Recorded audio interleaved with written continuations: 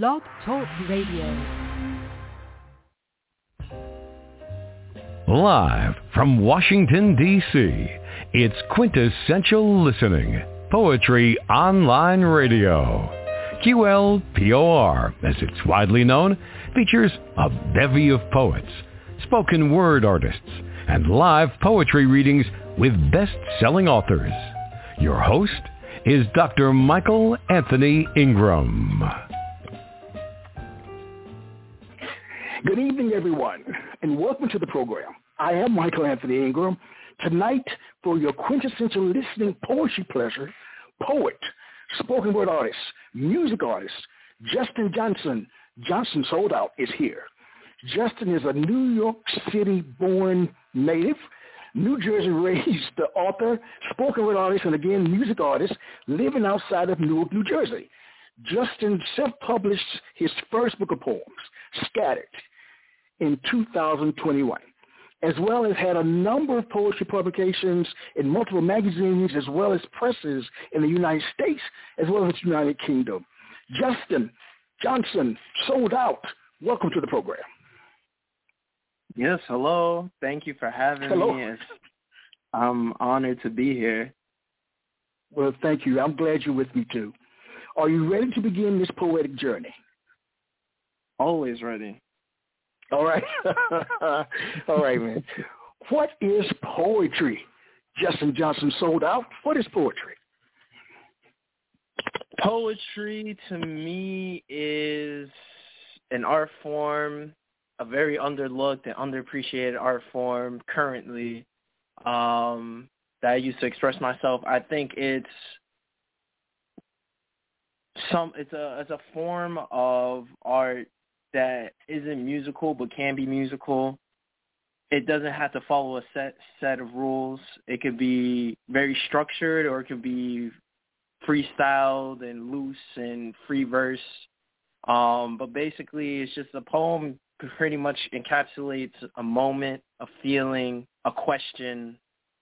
It should evoke emotions. It should leave you wanting to research words or research the topics that were discussed in it. It should make you laugh. It should make you cry. It should make you angry, upset, make you a better person, all those types of things. All right, very nice. So when you think about spoken word poetry, what is that? What is it to you, spoken word? And how does it differ from traditional poetry, if it does? Spoken word to me, the way I'm understanding it, spoken word is more so like performance-based. Before I started doing, I always wrote ever since I was a little young kid. I always just wrote stories and like little rhymes and stuff like that. And like to me, that's like for the page. I never thought that I would ever get on stage and share some of my poems and stories with random strangers in a bar or like some type of venue. But spoken word is a lot more performance-based and can get really theatrical. It adds another layer to the poetry, because sometimes you read the poem, but then when you hear the author present their poem out loud, it brings a new life to it, because you might say it in a way that the person didn't read it in a way, or the words just catch differently, or the metaphor just hit differently, or just the wordplay just hits and connect for the person finally because they hear it out loud how you wanted it to be presented. Oh, very nice. Now, based on your knowledge and experiences, why is poetry, spoken word poetry, you name it, why is it important? It's important because back way back in the day, poets were where people got their news from. They would get their information and what's going on in the town and the villages and stuff from the poets. Poetry is like the unsung hero when it comes to just talking about social injustices and just keeping a timestamp. Yeah, music does that as well. But again, they're just kind of like in that same realm of like, they're like cousins to each other, Poetry is just something that encapsulates, I feel like, the times better than music does in some instances. All right. You've already answered a number of my questions. please share a poem. Of course. So, as Michael said, I am an author, and this first poem that I'm going to read is going to come from my book, Scattered. I am going to start with this one piece called I Write.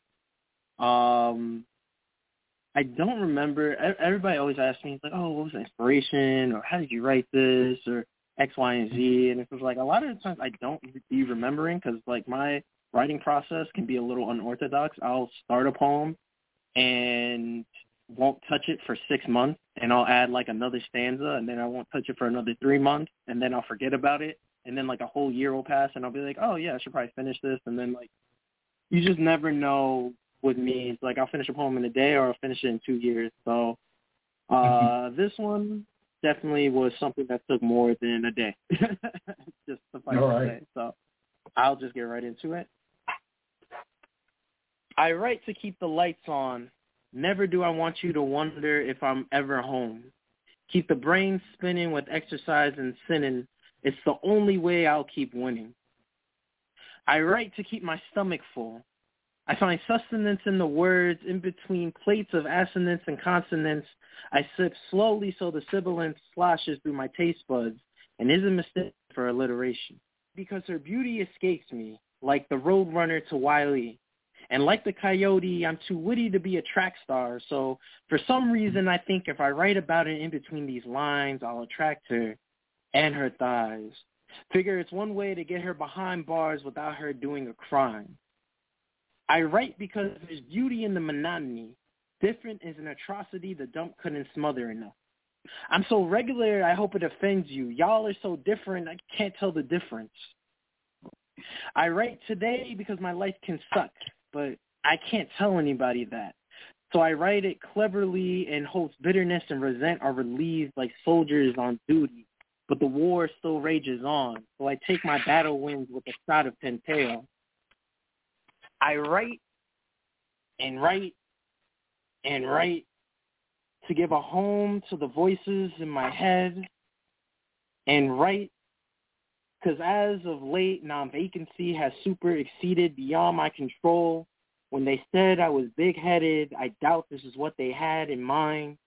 And write to quiet the other voices in my head that want me sad, want me stuffed, want me drunk, want me lovesick, want me bitter, want me conformed, want me dead.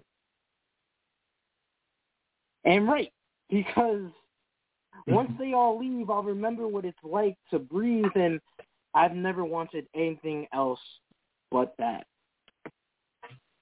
And that was I write. Very nice. I like that. What is the purpose of that piece, Justin? What's the purpose?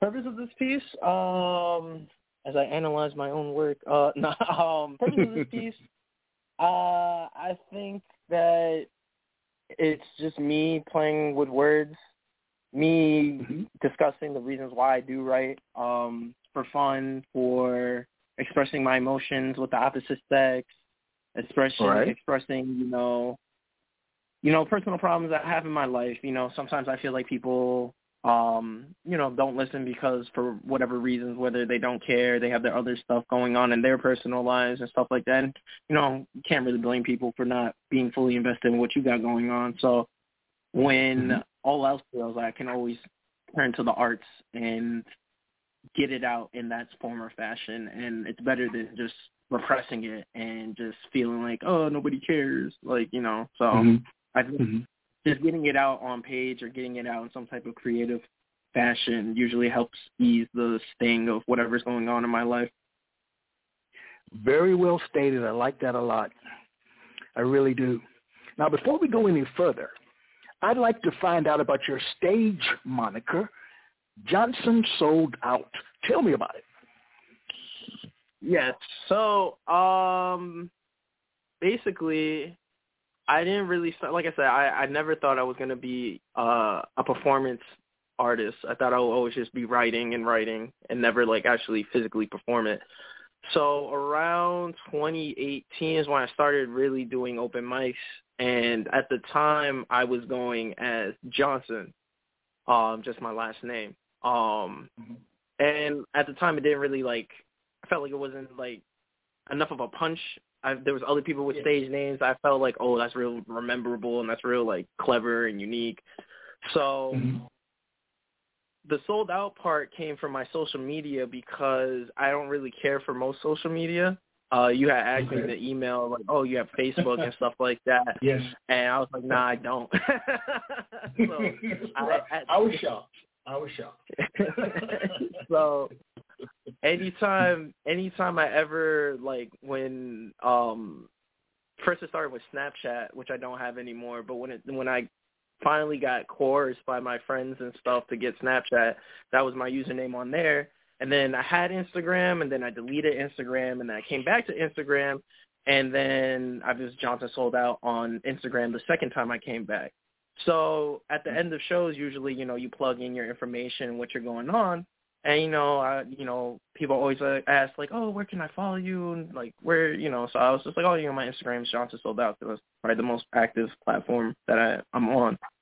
So then I was just like, after enough people kept asking me, I was just like, maybe I should just go by Johnson Soldout. It just makes it easier for people to find me and for people to, like, look me up. And, it's very, very marketable and all those, buzzwords and whatnot, right?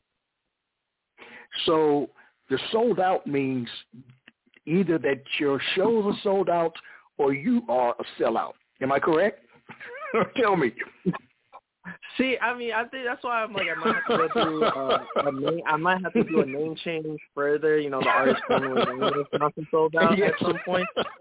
Because you never think you're gonna go as far as you go in certain things. But I didn't think this was gonna become a thing as big as a thing as it was gonna be. And now it's like everybody's like, oh, you should change it to soul out and all that, like stuff like that. Sold out to me. Yes, it can have a negative connotation, but I also feel like people put a negative connotation because selling out isn't necessarily always a bad thing. Selling out can actually benefit people financially in a lot of ways. And Tell me how. How can selling out benefit people? I think when people think people think selling out means you're like going mainstream and like you forget your way. I think you can go mainstream and embrace a new audience and embrace a new market while still keeping your core values. All right then. I think partnering with like bigger brands and bigger corporations and other bigger artists that that may be out of your wheelhouse of the usual content that you make isn't selling out to me. I feel like that's just expanding the art and expanding yourself to other people. It's like, yeah, I can be this local artist that stays at the open mic ring and just goes to all the different local open mics. And there's nothing wrong with that, of course, but like some people aspire to bigger stages, which again, nothing's wrong with that either. It's just like, it depends on what side you're trying to play. I'm trying to do a little bit of both. I don't want to be super big, but I definitely want to incorporate myself in bigger audiences. We had I can't forget the woman's name that did the inauguration. She did the poem for Biden inauguration. Amanda Gorman, that particular one? Okay. Yes. And like personally, I mean, I wouldn't have done it for Biden personally, but the idea of seeing an actual person that's a poet do that's such a great look. And like, I don't think that you think, do you think people called her a sellout? Like, I think she was able to put on for herself. I'm sure they paid her nicely to do that. I'm sure other people started to hit her up, and she's very active now and doing what she needs and able to fund her art. People don't understand, like, money doesn't have to necessarily be, like, the root of all evil. And, like, I don't want to, I don't do this for money, but, like, having extra money definitely helps create things, definitely helps makes the rollouts for advertising the books and like doing videos and doing merch and all these different things. It makes it a lot easier. So suffice to say, I think selling out is not a bad thing. And I sold out also want to just sell out as far as like books, shows, Okay. merch, all those types of things. Yeah. All right, very nice.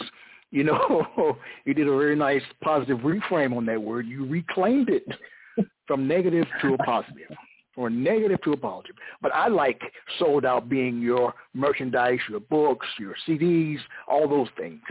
All right? Yeah. I think Okay. with words, you know what's funny is just like I think we live in this age where like art has to have an answer, or like everything has to have an answer, but specifically art is just like, what does this mean? What is this? What did you mean by that? What does this song mean? What does it mean to you? Like art has all these different interpretations. I may have written it for this precise reason, but I've had people come to me about certain poems of mine and say, oh, this is what I took from it, and this is what I understood from it. And I'm like, wow, I didn't even see that from that angle because that's not where I was coming from. But, I mean, if that's what you got out of that and that's what you saw, I can't take that away from you. I can just only tell you what I initially made the poem to be about. But if you think it's about this, then by all means, you know. You're wise man. Too much. Oh, I try to be, man. I think people put too much stock. It's crazy because as an author, it's like it's weird to say that words have power and don't have power at the same time. Like I always fight that because I'm like words are powerful, but at the same time they aren't. Like they really aren't that powerful. But I don't know. It's a hard battle to like pick and choose. I feel like I'm hypocritical when I say that because like words have power, but they also don't. It's what you give. It's what you give the power to. It's what you give the focus to. Really. Well, please share another poem. Yes, of course. I will do another one from the book, which is available on Amazon. and let's see. Let's do.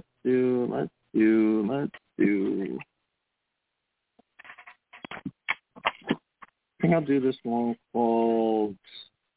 it's called Wait, What? And basically this one I remember because I would be in different types of workshops and writing groups and whatever have you, and like someone introduced the idea of clipping, which is basically just taking the first thoughts that come to your head and just writing it out. And if it doesn't make sense, it's okay. And if it does make sense, it's even better. And just taking literally streams of consciousness that come to your head and just writing it out. And then typically after that, depending on how it goes, I usually edit it, tweak it a little bit to make it sound a little bit more, poetic and artsy. But this is basically one of those poems that kind of just like came from a stream of consciousness type of thing.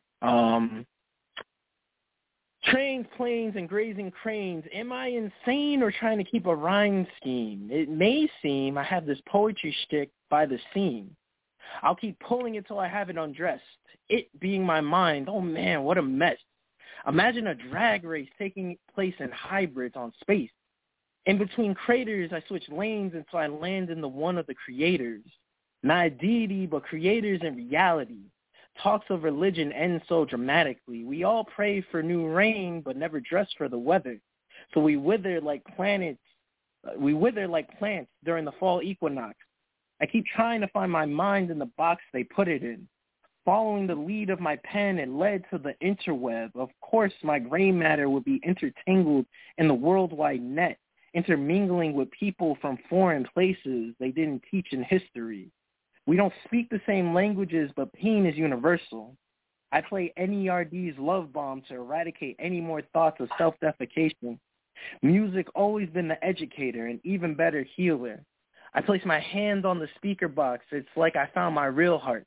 The vibrations echo in my soul. I figure this is what peace is, and I formulate this thesis. We all have broken pieces, scattered. Like a jigsaw, no one has the time to play the game, so we play our favorite songs, hiding the pain in the hooks as we sing along and do drugs, consume bottom shelf liquor, watch TV shows that should have ended 4 seasons ago, because we only live once. Not long enough to solve this conundrum of a puzzle. Well, maybe y'all. I have time. I'm going to live forever. The Fountain of Youth is in my living room. It's such a nice talking piece. And that was, wait, what?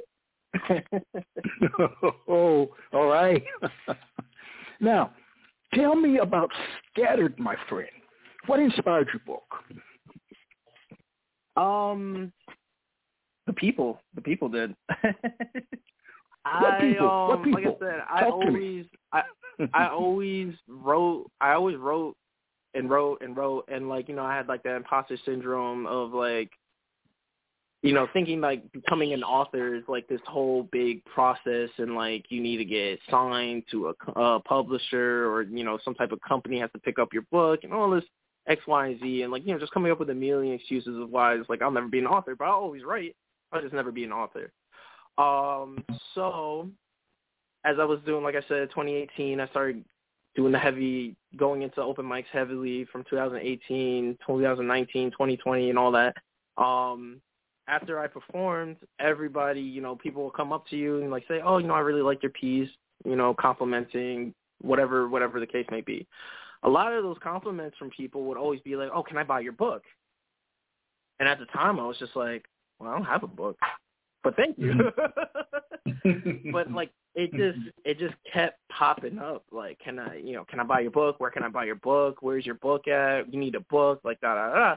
So I was just like, oh man, like all these people are like really invested and like really would, you know, it's like I could have had so many sales and like so much like more reach if I had a book.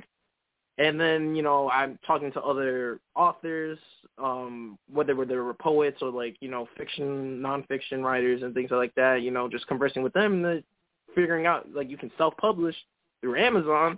And I was just like, oh, cool. And there's like a whole bunch of, you know, YouTube University, and like even Amazon has a whole bunch, you know, KDP has a whole bunch of tutorial videos and like forums that you can like figure out how to do the layouts and what sizes you need for like the size of like the cover and what you should do and what you shouldn't do and X, Y, and Z. So I just started playing around with that stuff and picking out poems.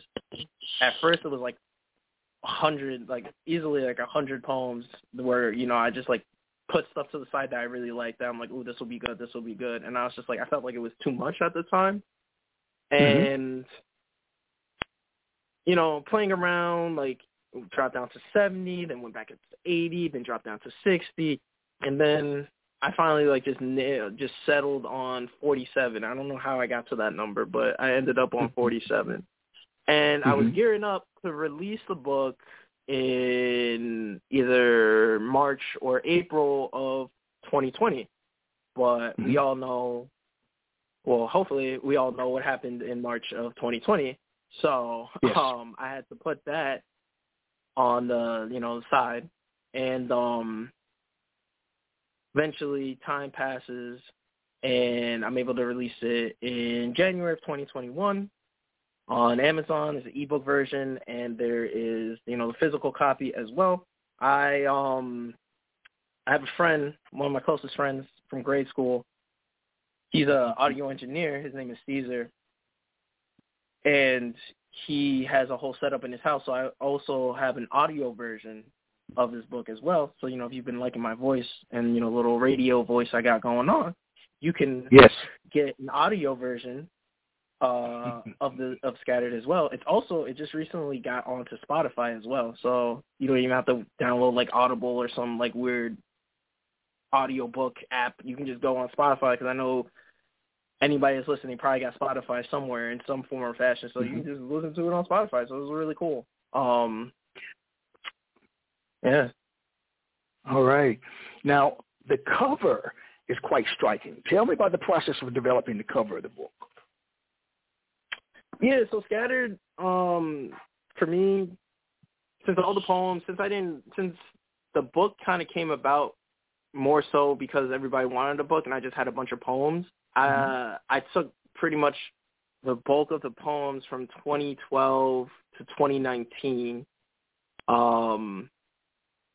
So that's one side of the Scattered. So all the Scattered it's really just all different emotions. When you read the book, there's happy poems, there's sad poems, there's political poems, there's very self-reflective poems.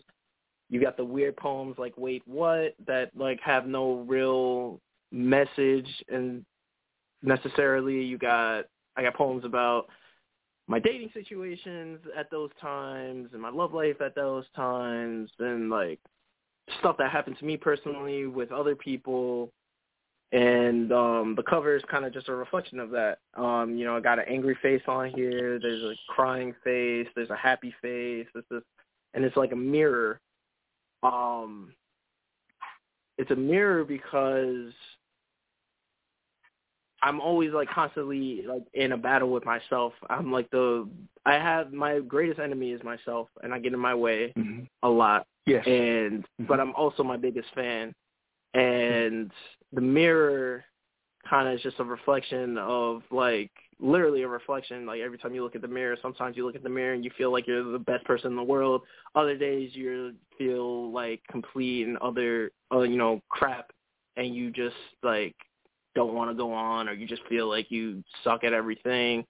So, like, the mirror kind of was just, like, again, just, like, it added another layer to, like, the whole brokenness of just what I was going through with a lot of these poems and where I was at in my personal life of just, like, self-doubt. What am I going to do with my life? The only thing that makes me happy is music and writing. But I don't want to, even though my name is Soldout, I don't want to sell my soul to these industries and start hopping on stage and start doing songs with, like, this super generic pop star artist just because everybody likes this person, and make art that I have no passion in making, and it's not true to me. So basically, yeah, that's how Scattered came about. I don't remember initially how I came about with the title Scattered, but I'm happy I did. It just fits with everything that was happening. Going on. What did you learn about yourself writing this book? Who are you as a consequence of writing Scattered? It's weird. You know what? That's like a very interesting question, because I'm working on my other books. I'm working on 2 other books because I have 2 concepts for 2 other books. Scattered kind of was already, in the sense, written. It just needed to be put together. So, like, the goal was, okay, let's take all my 5,000 poems, narrow it down to, like, the best of the best, and put it into a book, and that makes sense and, like, fits with some type of theme or whatever the case was. Now, me writing for these next books, it's like, it's almost like I have an idea, but, like, now it's like starting from scratch.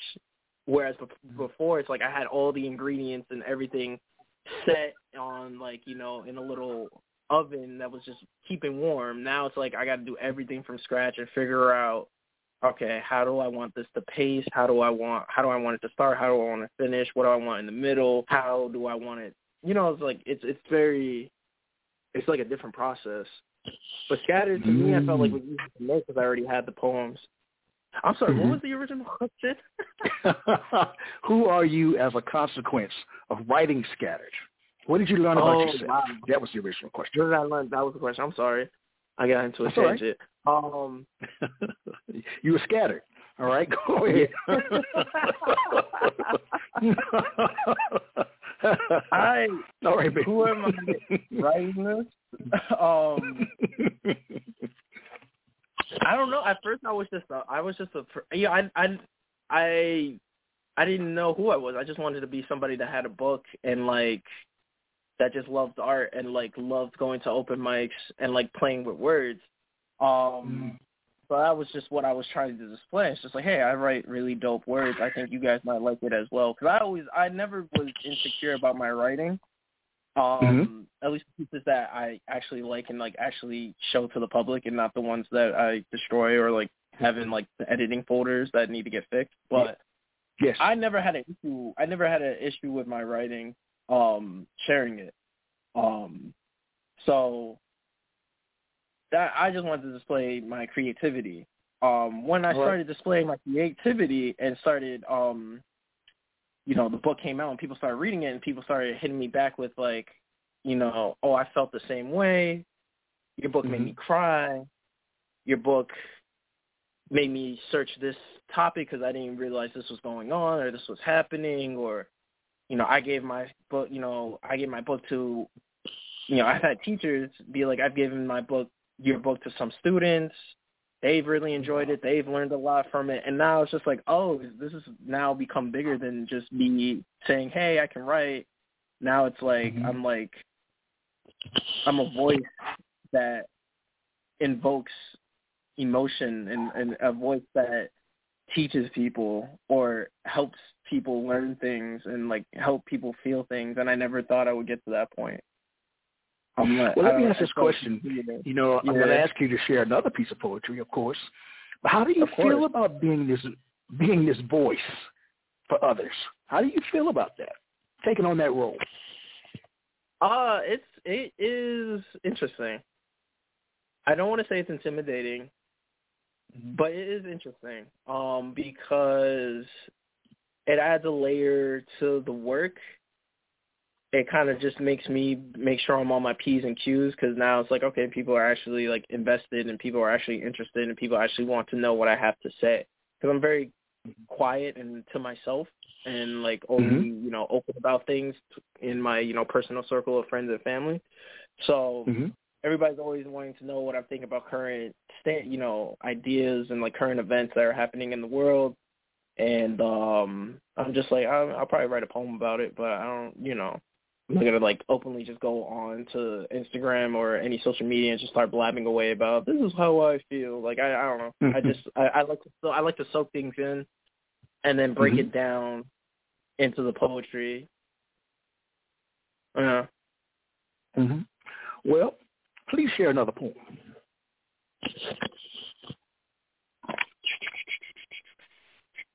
Another.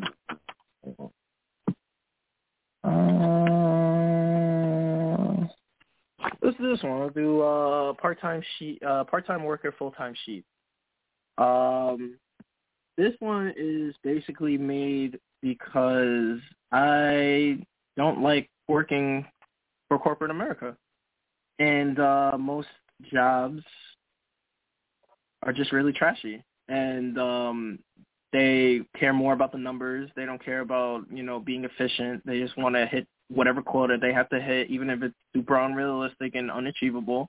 And even if we get close to it, it's never good enough. And some people just don't, most bosses and people don't realize that we are only at this place because we need money to keep a roof over our heads, clothes on our back, and food in our stomach, and to, entertain ourselves and do all the other things that we actually want to do in our life.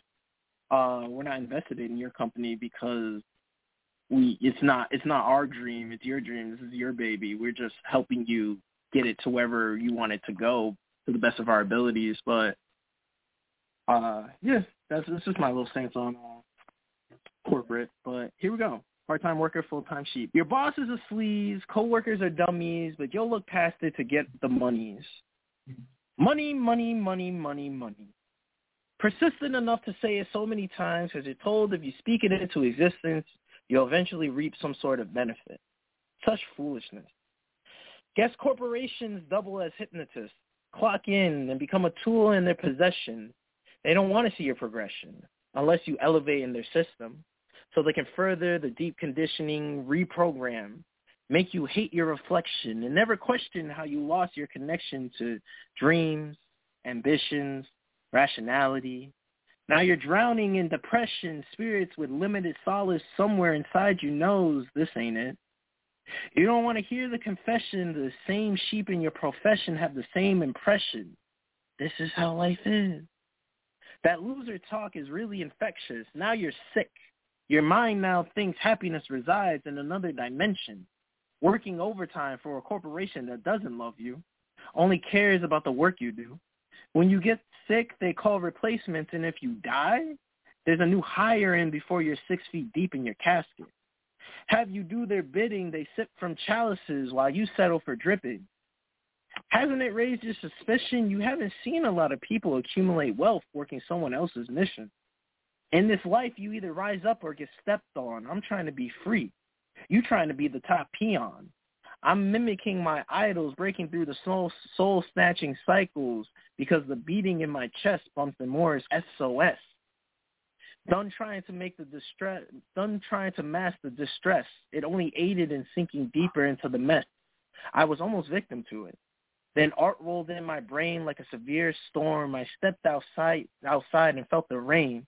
Let it wash away my pain, all inhibition slain. But ignore me. You seem to want your headstone engraved. Here's someone who lived life plain. And that was Part-Time Worker, Full-Time Sheep. All right.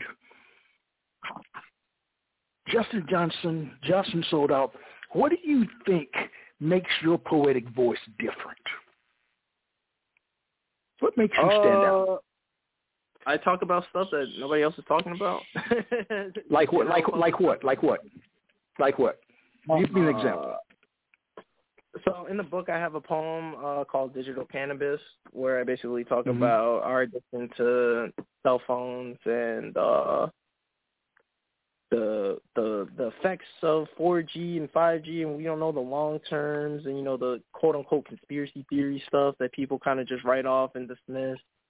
I have a poem about. Well, I close one of the poems I close with in the book. I talk about my how I was fetishized on the nude beach, and by a white man. He was trying to get me to. He wanted me to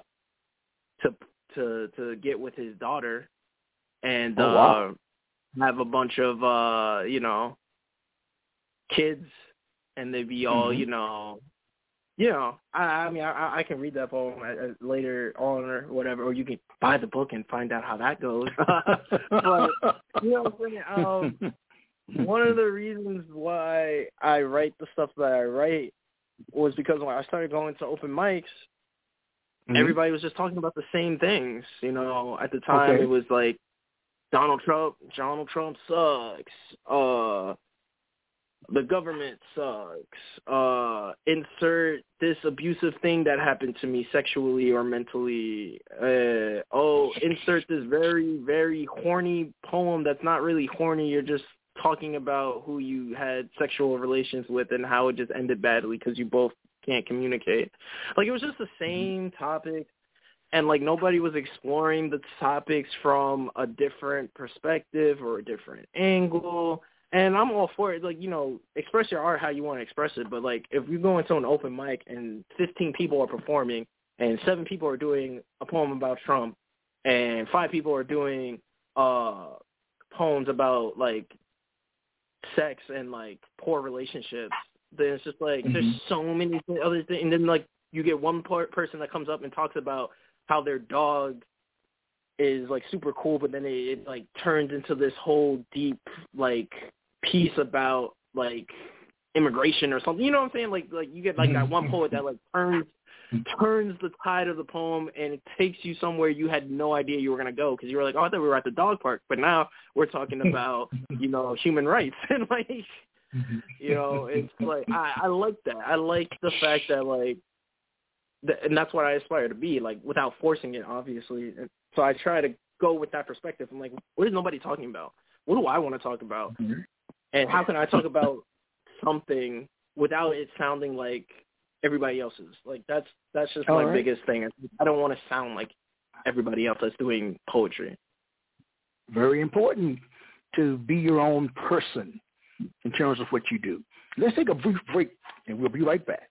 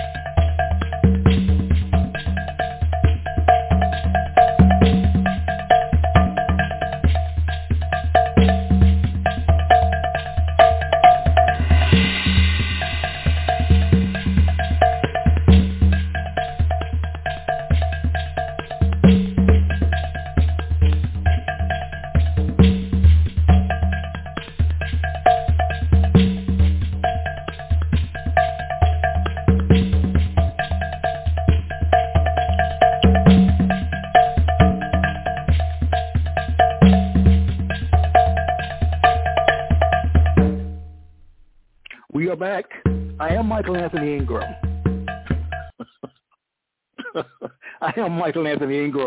I'm here with Justin Johnson. Johnson sold out.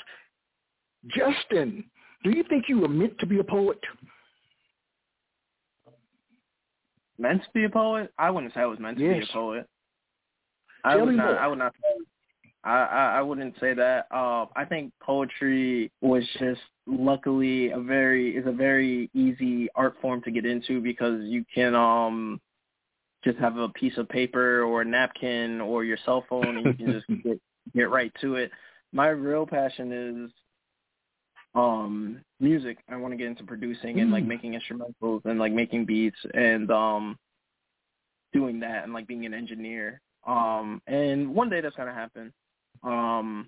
But like poetry kind of was just like the second, it's like the second, like the side piece, as if you will. Okay. Well, let me ask this question. Yeah. What as you think about poetry, what surprises you most about being a poet? What's or spoken word artist? What surprises you most? I mean, the writing aspect. I like the writing aspect of it. I like putting words together. I like the words in my brain. They just kind of just like float, and then they'll come together, and then I'll be like, oh, and then I'll start writing, and like all these words will just start forming in my head. It's like really interesting. But I just like putting words together because it's just fun and creative. And my favorite, everyone always asks me who's my favorite poet, and I'm like, I don't really have favorite poets. I have like favorite rappers. Okay, all right.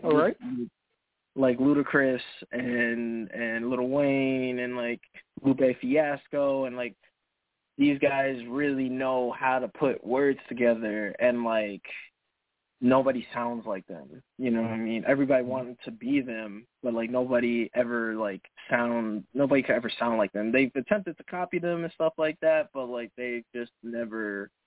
You can't copy something like that. So, all right.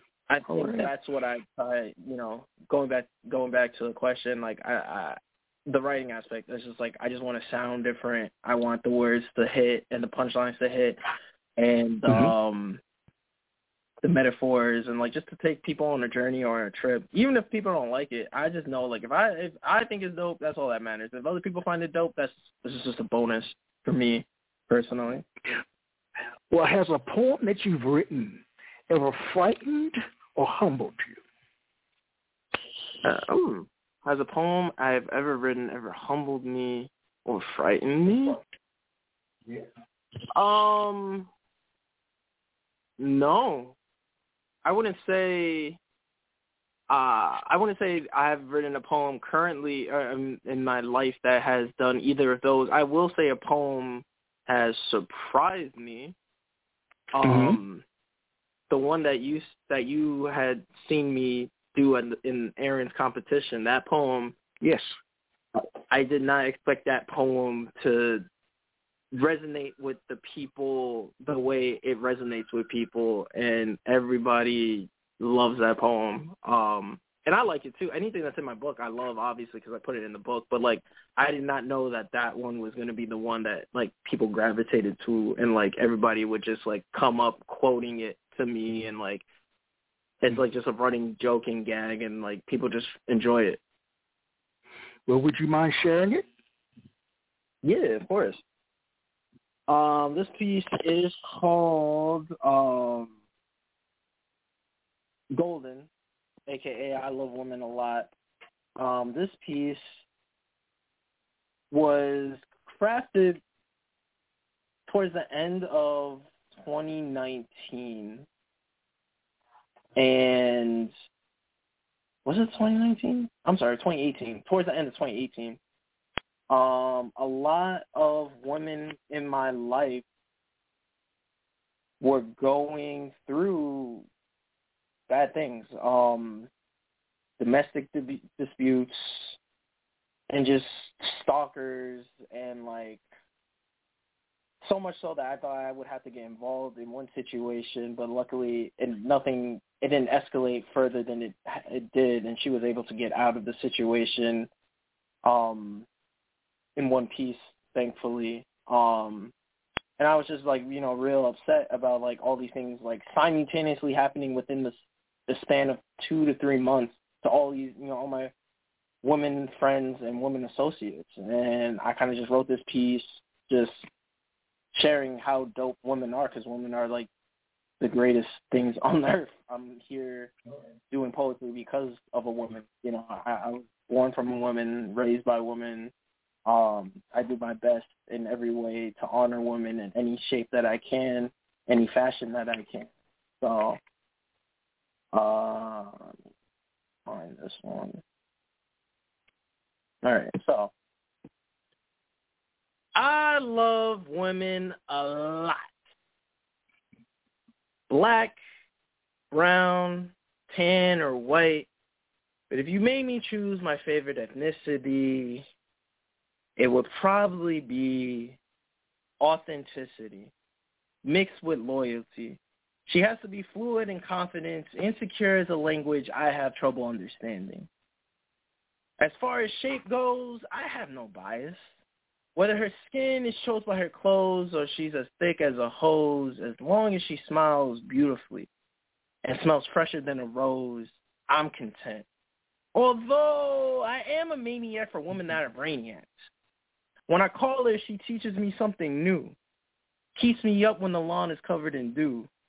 When faced with defeat, she never forfeits, always confident. She loves a challenge. Adversity makes her much more gorgeous.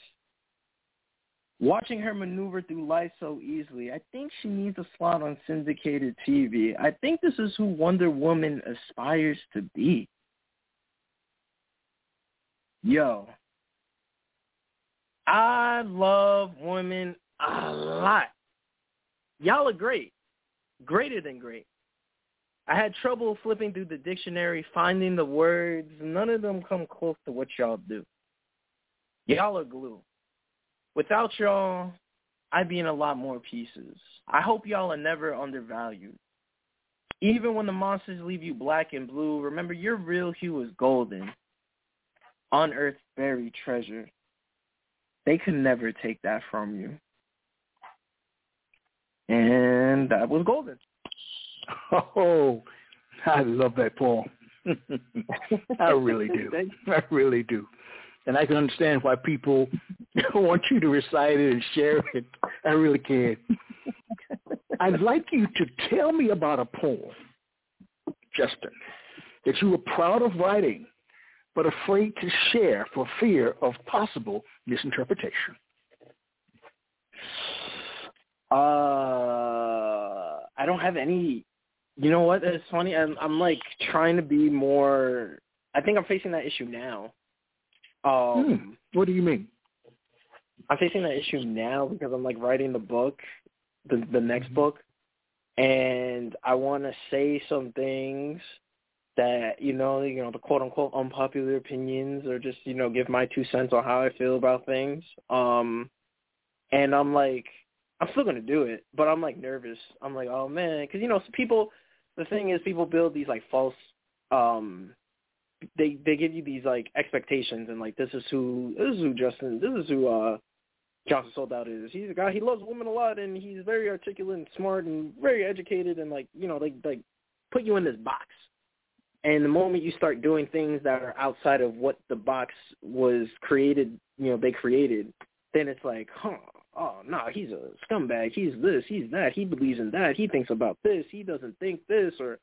So I'm very interested to see, like, where that goes for certain topics and certain things. But at the same time, it's just like I said earlier, poets were the voice for the public and, like, just telling people what's going on. And I'm telling what's going on through my eyes and through my experiences and stuff like that. You can agree. You can disagree. I'm not saying these things or these thoughts in like in a malicious way or like in an ignorant way. I'm open for discussion or whatever the case may be. But I feel like that's what we need to come back to is just like having a discussion, just talking about things, and like not completely writing off somebody because they have a different viewpoint on certain topics and aspects. Well, you just answered my next question. I just want you to expound upon it just a little bit more. You know, Okay. as you said, so much is happening in the world. So much, the good, the bad, the ugly, and the indifferent. So what I'd like to know, what do you view as being the role of a poet? And you already answered it, in modern day society. Oh, yeah, you got to be a voice, man. You got to be a voice. You got to be one of the voices that actually is speaking, like, light and virtue and some type of information that's not false or bizarre. Or if it can, I mean, it can be bizarre, but, like, you got to present – if you're going to approach a topic – I feel like if you're going to approach a topic and you're going to try to talk about subjects, whether it's controversial or just, you know, whatever the case may be, I always go with the most knowledge that you have of it, and always try to just come from your perspective. Never try to like seem like this is this because I said so. Like just kind of like I try to go about it as in like this is what I've been through, this is what I've experienced. This is my truth, and like maybe your truth is different, but this is what I've experienced. Maybe we can talk about why your truth and my truth are two different truths, and maybe we can come to some type of middle ground, or maybe we don't. Maybe we do. Who knows? But ultimately, the poet needs to come back and needs to start being on street corners and office buildings and just letting people know, like, things are messed up out here, and we need to come together and as a people and unify and start changing things. We change the structure of the current workday.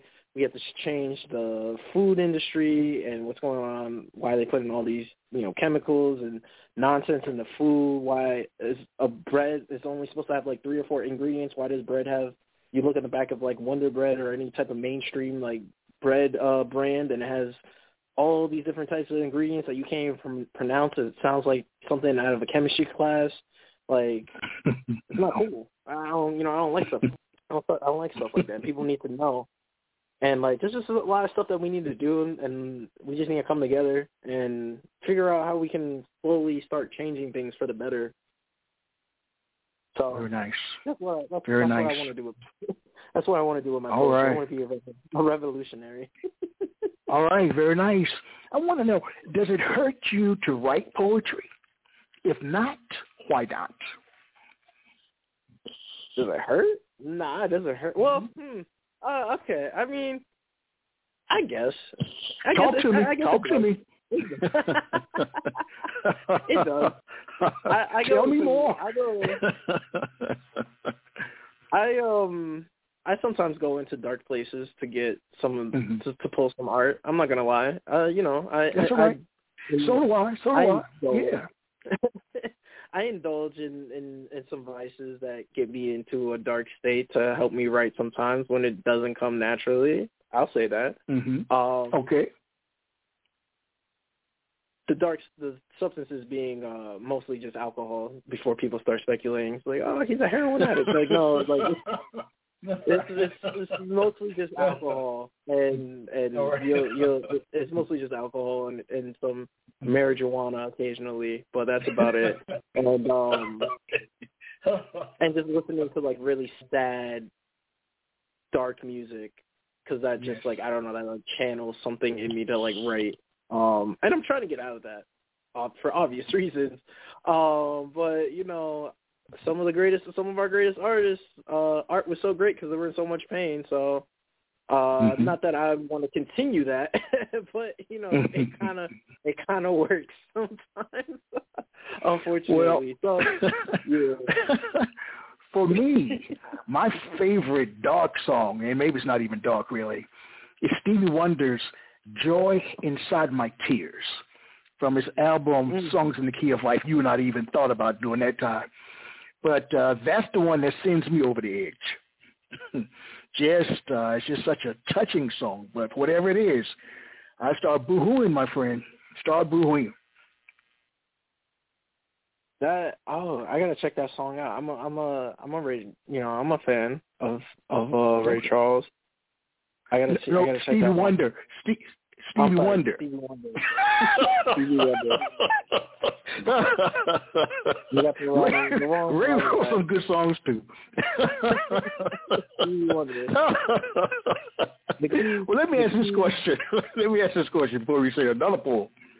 Let's imagine for a moment that a poem is like a cake, all right? Mm-hmm. What would be some of the prevalent ingredients that you would put into making a poem, or that you do put into making a poem?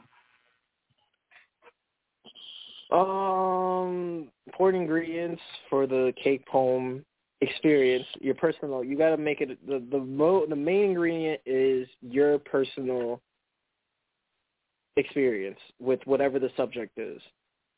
If you don't put you inside the piece, you're not going to reach.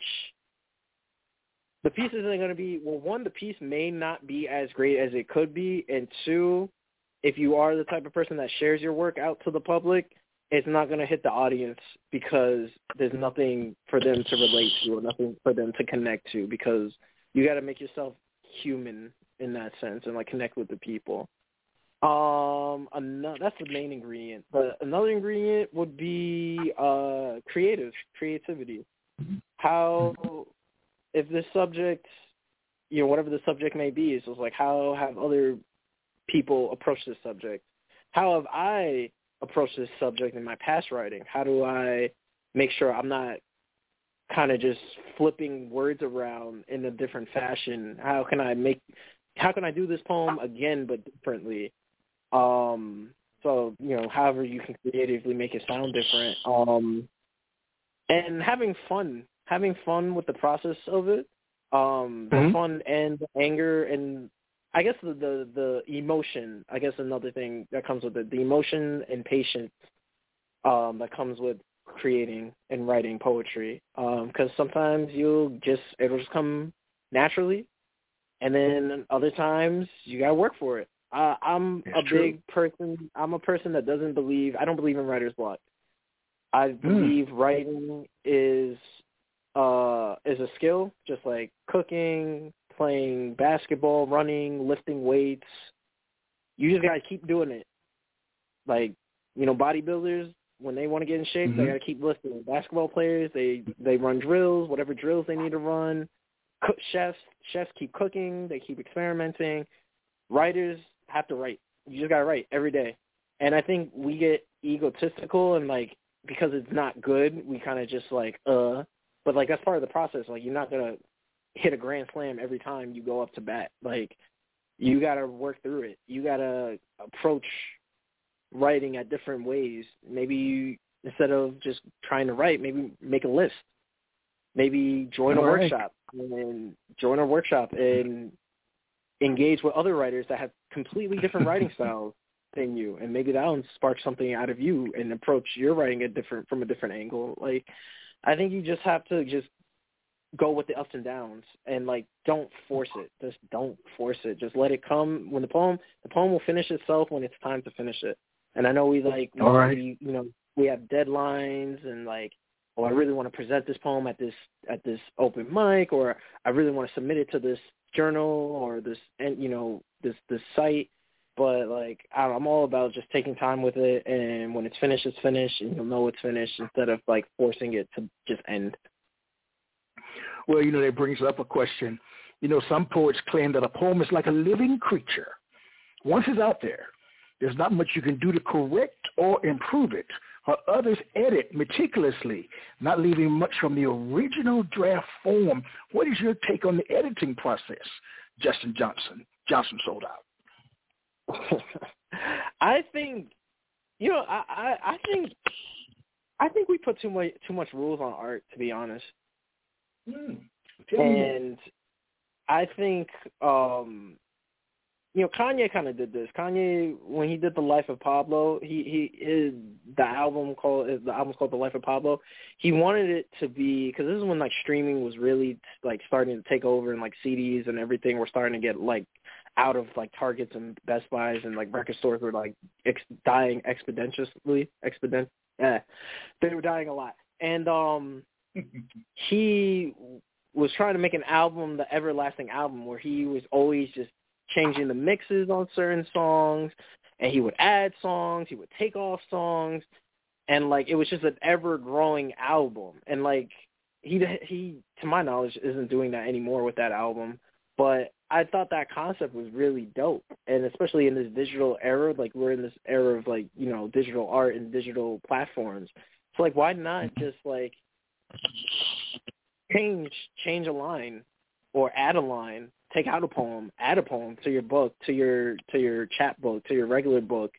I think it's a new way to like just play with it. Even the poems that I have written that are in the book and I perform them, you know, some of them I have memorized, and sometimes you forget the lines, and sometimes you just kind of have to, without like, if you don't want to be like the guy that's up there being like, sometimes you just got to improvise, and you just like switch a line or switch an order or like say a new line, and it just sometimes fits, and it just makes it easier for performing. Sometimes I perform poems that don't match exactly with what I initially written, but I don't think either way the message still comes across the same, and it still hits the people the way it needs to hit the people. So I think we just need to play with art. I think people need to let go of rules. Once you once you found your voice, just, you know, forget the rules. Just do whatever feels natural to you. All right. You know, we've reached my favorite part of the program. I call it a mini poetry concert. What I'd like you to do is to share 3 poems back to back, no interruptions from me, no questions, just 3 poems. Would you do that for me? Of course. The stage is yours. All right. I want to share some newer stuff that I'm working on or that hasn't been released or heard by the general public. So I'm going to get into some of those. This one is called Heavy Fist. As soon as, hold on. Heavy Fist. Body tweaking, seeking a fix from the Sandman, brain up peaking, scheming on how to beat Uncle Sam. Too much reading, no moves means wasted potential. Results wanted with zero application. Better off offing myself if I want to live a never-ending vacation. I won't take those words as a recommendation. I get a little morbid when I'm frustrated instead of placing more bids in the pot of life. Life's a gamble, and I don't want to leave the casino in shambles. I'm golden when I hit the light, but in the dark, I sometimes lose my fight. I make up my own variations of kryptonite, somehow ignoring I'm more blessed than a gazoon type. If time is an illusion, then patience is delusion. Anyone against my abundance must be seeking a dirt rest, supplemented by my heavy fist. I don't want to be violent, but being nice got me more denial than anything pleasant. The world is on a tilt. I'm only mirroring what's being built, building my immune system against this crooked system. That's one that was heavy fist. This one called Change in the Recipe.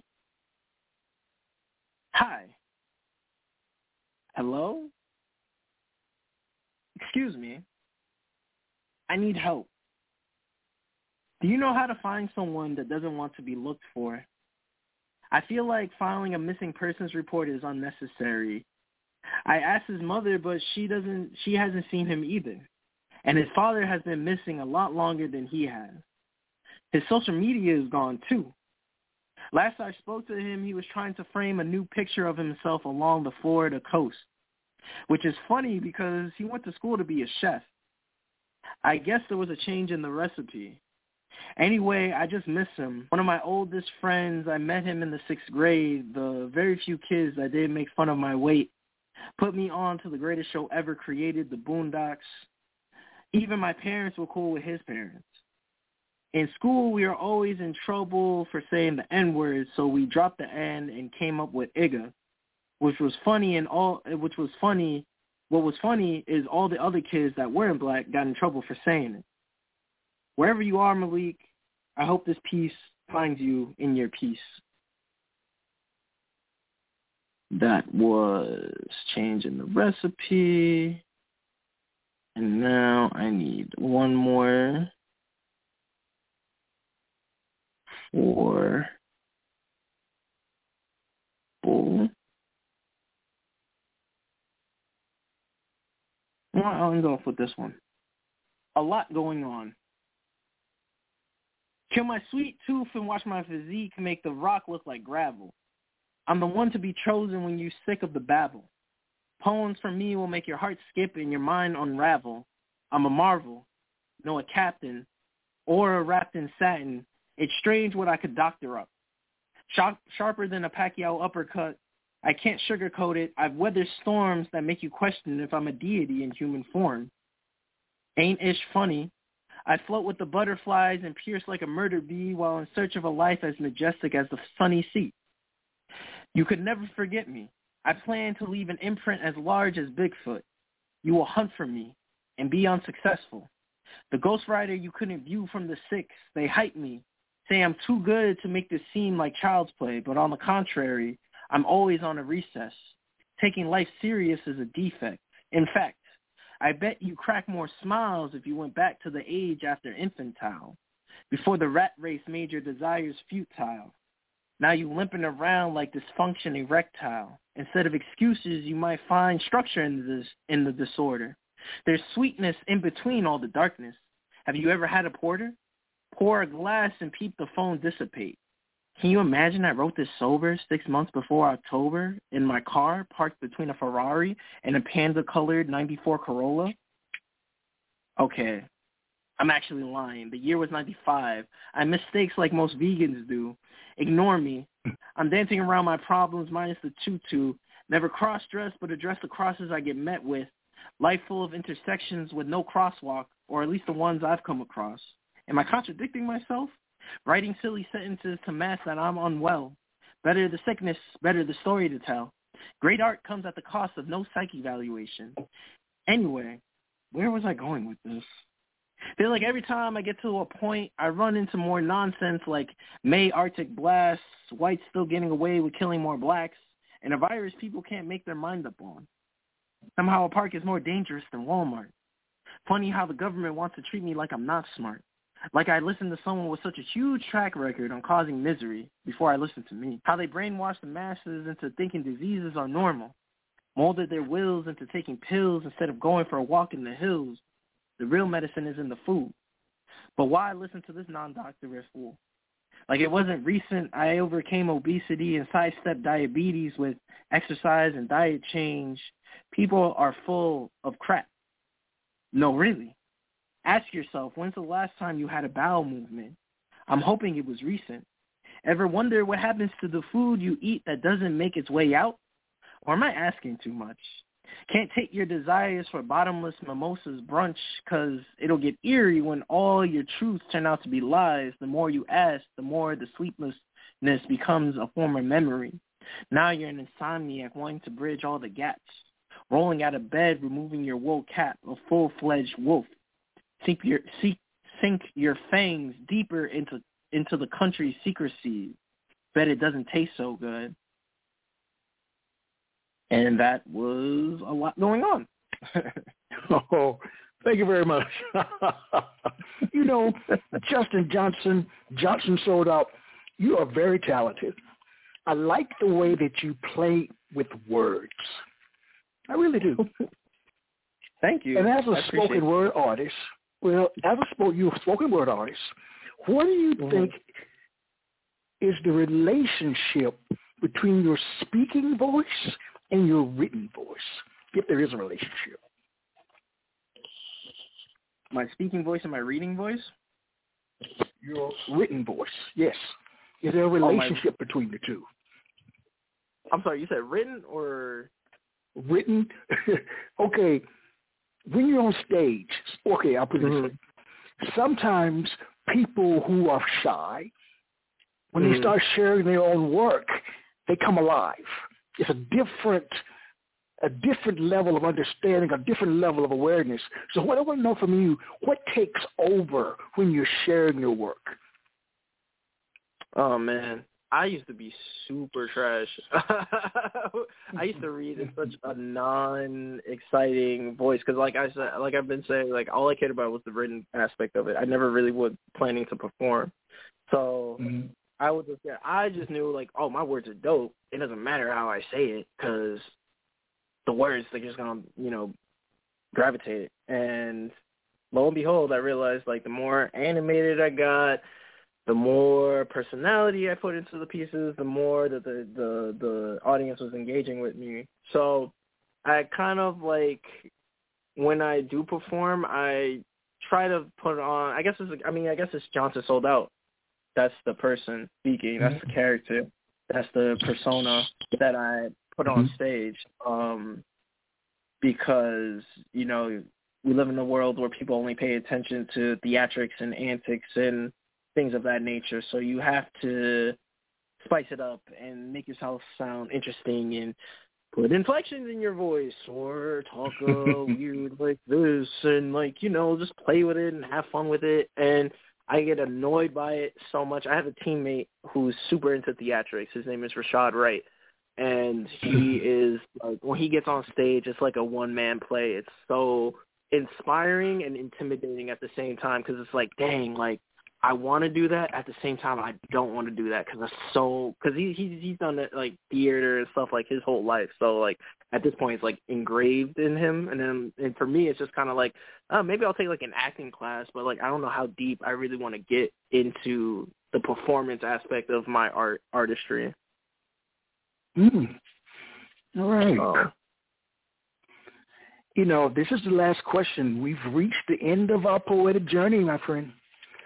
Oh, man. It went so fast. It did go fast. What I want to know is, very last question. Then I got a couple little ones, but this is the major one. Okay. Does knowing that your poems are published and scattered and other places and out there in the world validate your being a poet, or are you content knowing they're out of your system?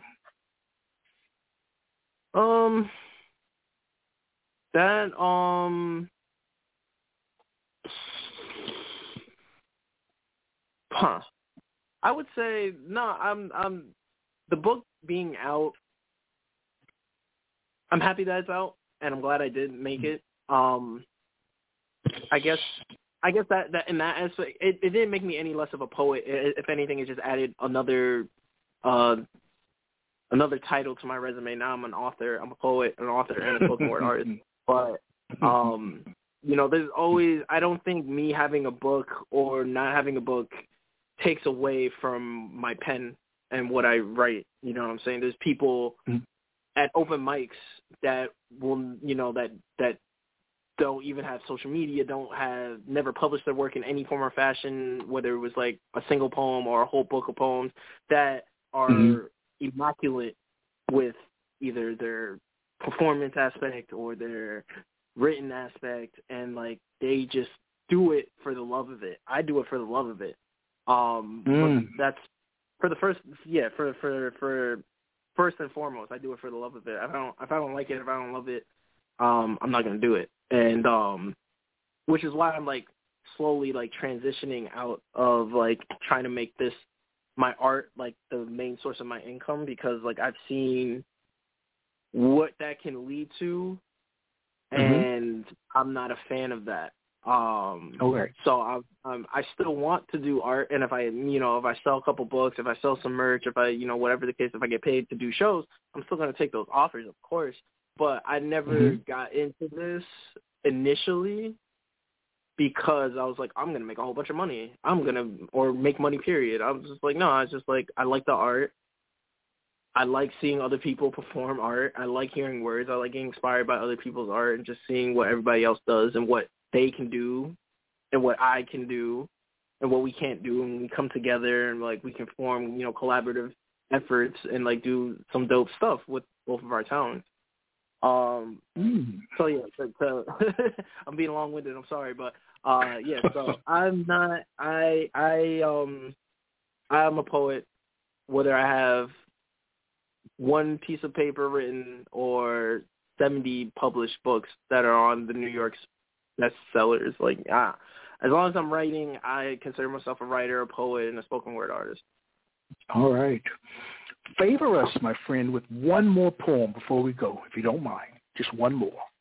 Yeah, you know what, I'll do the one I alluded to earlier about the being fetishized by the white man. Okay. All right. It's called Power. I think I'm broken. Not fell off a 4-story high-rise broken, or I'll never love again broken. More like out of service, brain ain't working. My purpose isn't serving. I'm playing myself in not the usual way I like to play with myself. I'm too smart for my pockets to go in agony. Too handsome not to get my ways. Too powerful to be benched with peasants. One day, nude on Gunnison Beach while absorbing the sun's energy, a white man came over to me, reviewed my naked ebony body like a study guide, then bowed down to me. Told me I'm from the same ilk as a god. My ancestors' powers were within me. Wanted me to plow his blue-eyed, blonde-haired daughter's garden and raise an army to conquer. That day, I threw white supremacy and all that other bull they used to cloud my judgment out the window.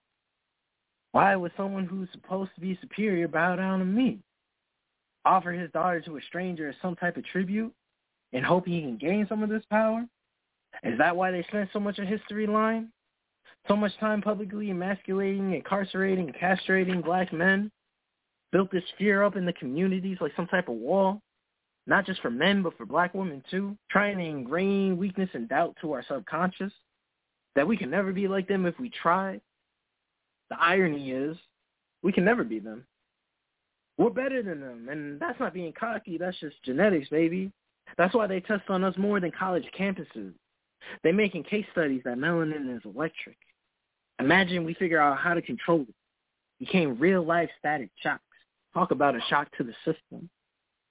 And maybe that's what it is, this brokenness. It's not me, it's me not being aligned with my inner superhero. Imagine falling asleep an ant, then waking up a 20-foot fire-breathing dragon.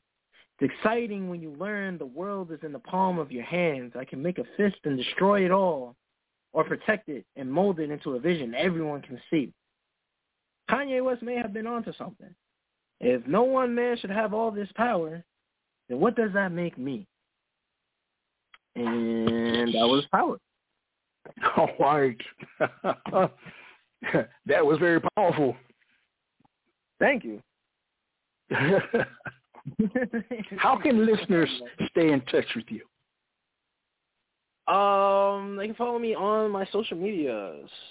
All of them are Johnson Soldout. My social media being Instagram and Twitter. Had TikTok, deleted TikTok.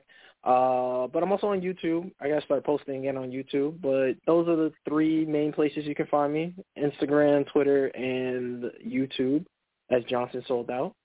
All right. I'm working on getting a mail list set up so I can, interact with like my fans in a more intimate setting, and just in case these sites, Instagram goes down like every other month at this point. So it's just like to retain my fans and followers and anybody that wants to keep up with what's going on with me. So that will be coming hopefully either by the end of the year or sometime at the top of 2023. But yeah, all right. That's how you can find me. Where can listeners find your work? Currently on Amazon. You can find me in the ebooks, where you can get ebooks, or you can, if you want the physical, you can just type in Justin Johnson Scattered, and that should come up. Audible, and pretty much every notable audiobook platform, any platform that plays audiobooks, I should be on there. I'm not on Google Play because I have to edit the I forget. I gotta edit something because the sound quality wasn't to their standards, quote unquote. So I have to get around to fixing that to their standards. So I'm not on Google Play, but I'm on Audible, I'm on Spotify, and any other major book audiobook platform currently. All right. Very nice. Yeah, music to come soon. That'll be on all right type of streaming platforms as well. Just got to work out the final kinks and artworks and things of that nature. What is in the works for you next? Justin Johnson Soldout, where do you go from here? Well, releasing music. I'm put a lot of my spoken word and my poems over music, over different types of instrumentals. Because a lot of people were saying, hey, you should, you should put it over music. It'd be really good. You should be on, So I was like, all right, I'll do it. And that's coming. That's like a whole fun process in itself. I'm working on 2 books currently that I don't have any release dates for those. Scattered is getting a 2nd edition. Oh, wow. Because Scattered is going to get a 2nd edition. Her name is Lauren Liz. She did the cover. I asked her to do some artwork for 5 of the pieces, for 5 specific pieces in the book. So there's going to be artwork, 5 different pieces of artwork related to poems in the book. And there's going to be more poems. So it's like a deluxe album in a sense. I've added a bunch of poems from that same era and time frame, so it's nothing like so it still fits the concept and the theme of what the first edition essentially set out for, and some well-needed edits because I missed some edits and it like bothered me. Some words not spelled correctly or in the wrong tense, or I imagine you know that feeling. Oh yes, I do. Your book is available. Scattered is available on Amazon. So what I want to know, last thing is, what piece of advice would you give readers of Scattered? If you had to give them a piece of advice before they start reading it, what would you say? Reader advice when they read Scattered? I don't know, just approach it with, I don't know. That's interesting. I never thought of that. Like, I don't know. Advice. I feel like I wrote something actually in the beginning. Maybe that'll bail me out because I can't think of something right now. It's all right. I think. No, I mean, my advice is just like, thank you. Thank you for taking time out. Thank you for taking time out to read my. No, I mean, honestly, I guess it's not advice, but like, just know that like you're gonna be entertained, and you might learn some things because that's what I set out to do. I set out to be entertaining, but I also there's a message behind everything, or most poems, I should say. And just thank you for taking your time out to read it, because there's so many things that you could be doing in your life. So the fact that you like took time, purchased my book, borrowed my book from a friend, bootlegged it somehow, like the fact that you're taking time out to read it is just all the more like appreciative. I just want you to go in there and just like be inspired to maybe make your own type of work or just research something new. I guess just go with an open mind. Go with an open mind. I like that. I've really enjoyed our time. I really have. I mean, I've learned something, new way of thinking about different things, positive reframes, different ways of being.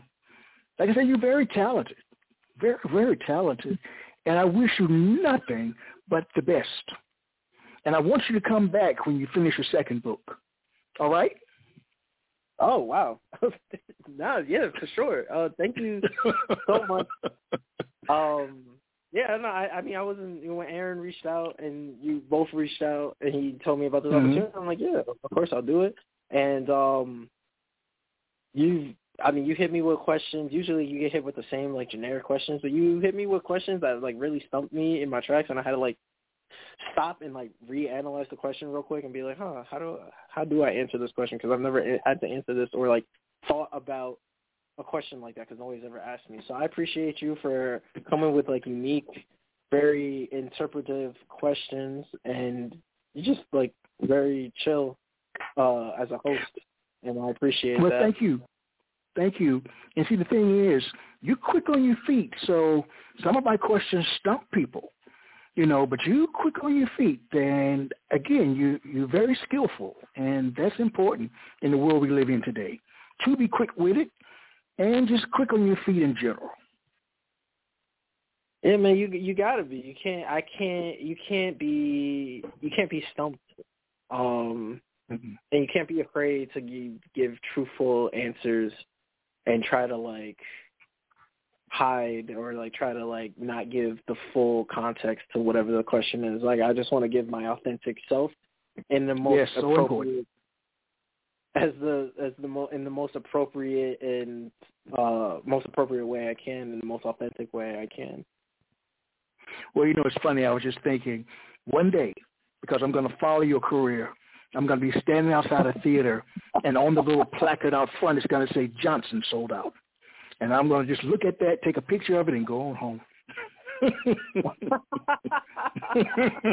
Because I can't get in. I'm going to go. I'm going to turn around and say, hey.